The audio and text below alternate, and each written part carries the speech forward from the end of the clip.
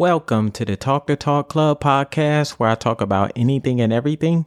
I hope everybody had a great Thanksgiving. For some, Thanksgiving is like a funeral because it's the only time you come together and stand around something dead. And if you're like me, there's nothing more awkward than conversating with cousins you never met. Some say it's like anal. Hard in the beginning, but eventually you loosen up. But the funny thing about Thanksgiving, it means different things to different people. Like if you're from West Virginia, this is the one time a year you get to have sex with your second cousin. It's like a rite of passage for them because usually they're just banging the ones they see on a daily basis. And while everybody is baking or frying their turkey, the beautiful people of West Virginia are giving theirs meth. See, in their culture, they feed turkeys drugs till they overdose, so when they cook it, they get high off of every bite. That's why people come to West Virginia sober and leave as addicts. If you're African American like me, you know Thanksgiving is the one day out the year for a family member to pitch a pyramid scheme.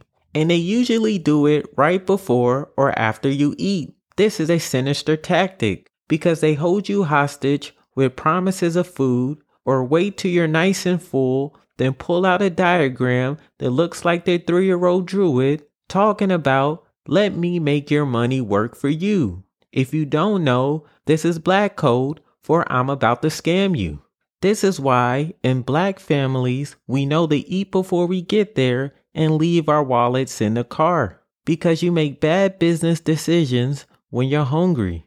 If you're white, your Thanksgiving food probably tastes like cardboard. Like sometimes I think to myself, are white people allergic to seasoning? Because there's no way you think your chicken is supposed to taste like pencil shavings.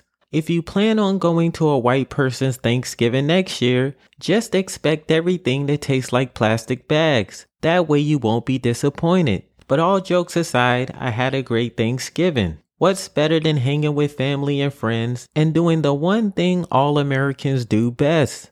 Overeat. And before I go, I just wanted to say I'm most thankful for everybody who continues to tune in, support, and listen to my podcast. Trust me when I say I don't take it for granted.